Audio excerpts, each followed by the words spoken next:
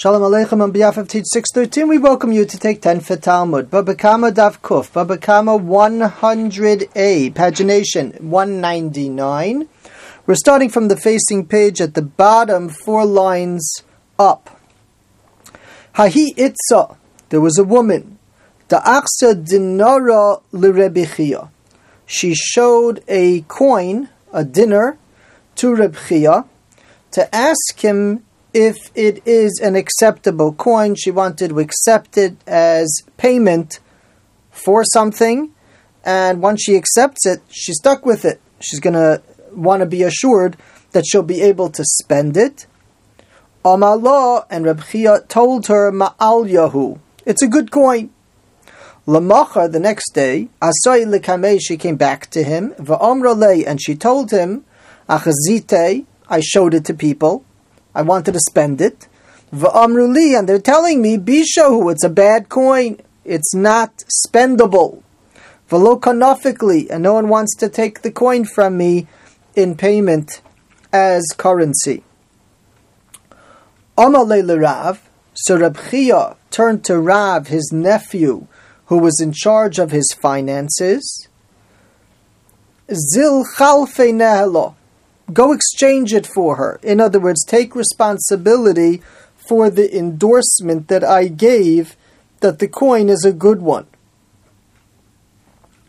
V'kasav apinkasi, and write in my ledger, dein esek bish, it was a bad deal to endorse someone else's coins. I'm not getting paid for the business. I'm just giving my word.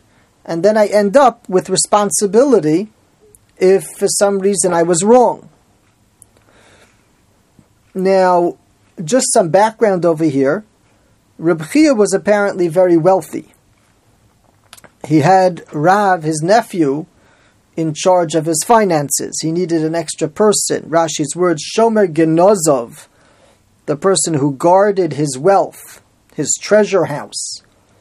Rabbi Wein, in his work on the Mishnah biographies, page 126, cites the Gemara Yerushalmi, Baba Mitzia, in the 5th Perek, Halacha Vav, that has Rabbi Chiya as a flax merchant.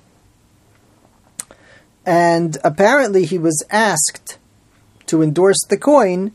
He was well versed in the topic, and that actually prompts the question of the Gemara, because we know that if a person is indeed an expert and he made a mistake, there is such a concept as ones, that it's an accident beyond the ability of the person. Had he been an hedyot, had he not been an expert, he would be held liable.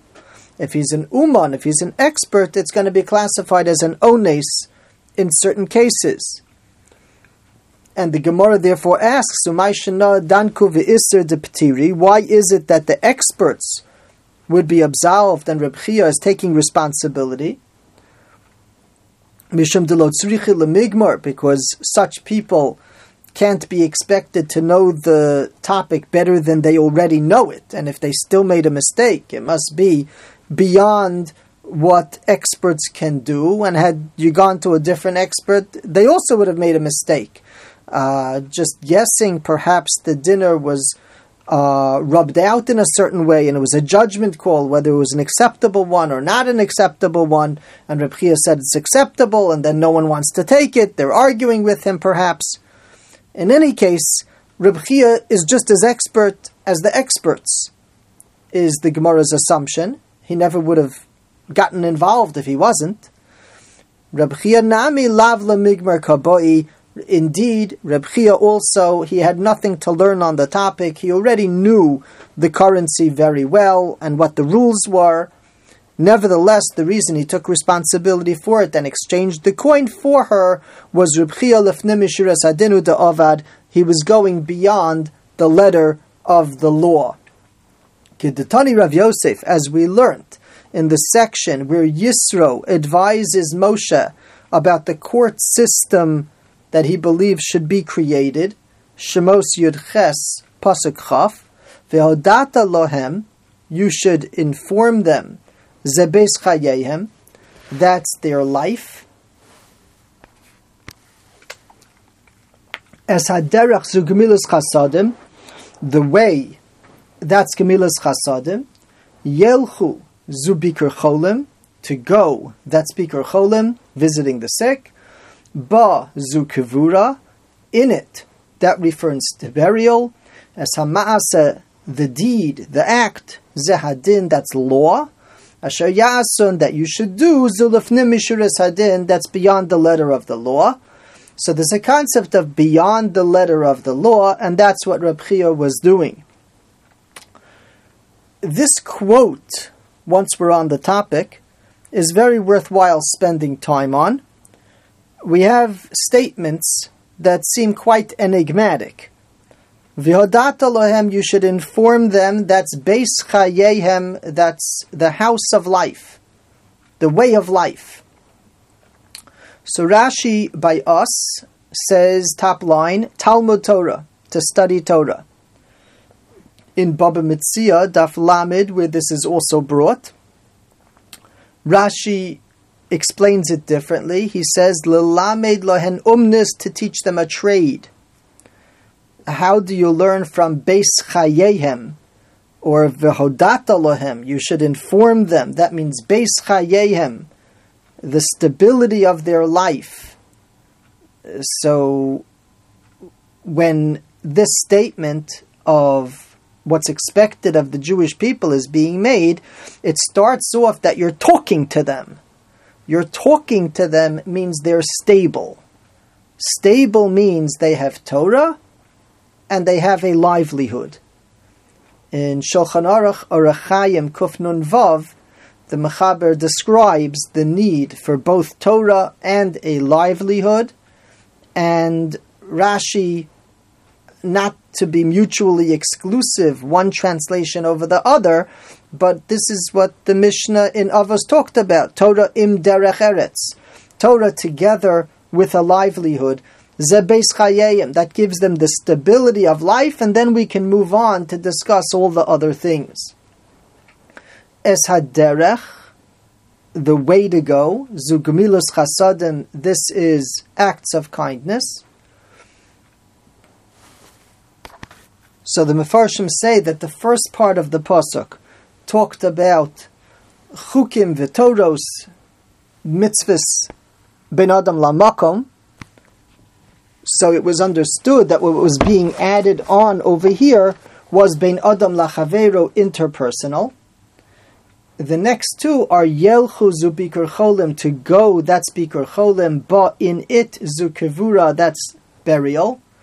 So the obvious question is, aren't these two already included in Gemilus Chasadim, acts of kindness of interpersonal?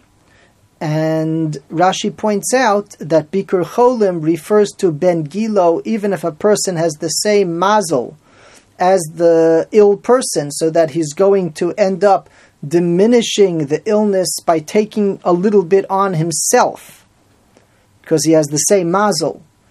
And the case of kivura, burial, is referring to zaken ve'eno lefi chavodo, an older person or a reputable person in such a way that the actual act of burial is not so honorable to him. He's nevertheless going to be obligated.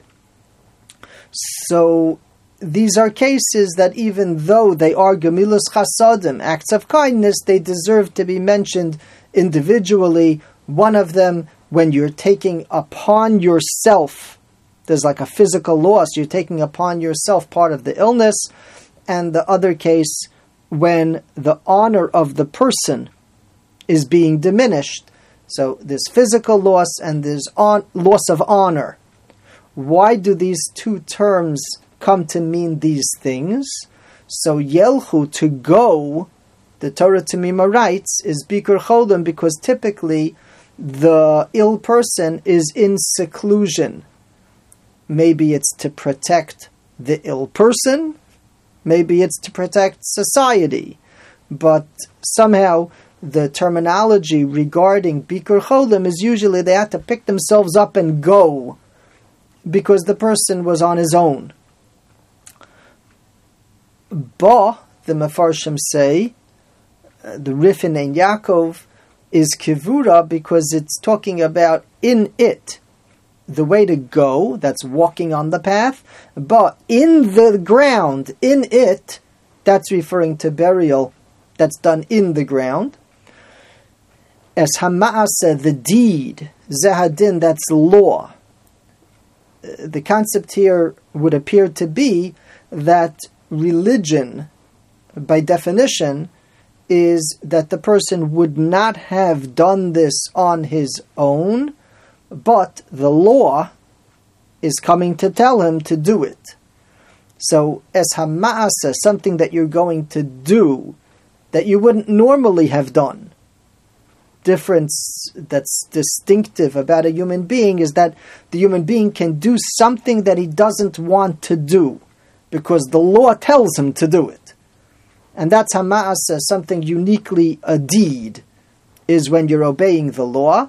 Asher Yasun is taking this a whole step further, and that's Zulifnim Mishuras Hadin. It's beyond the letter of the law, and that's what Rabbi Chiya was doing when he reimbursed that coin, even though apparently his judgment call was considered fear according to the expertise and the level expected of an expert. So it would have been considered an ones. Nevertheless, he took responsibility. Yasher Koach, thank you for joining.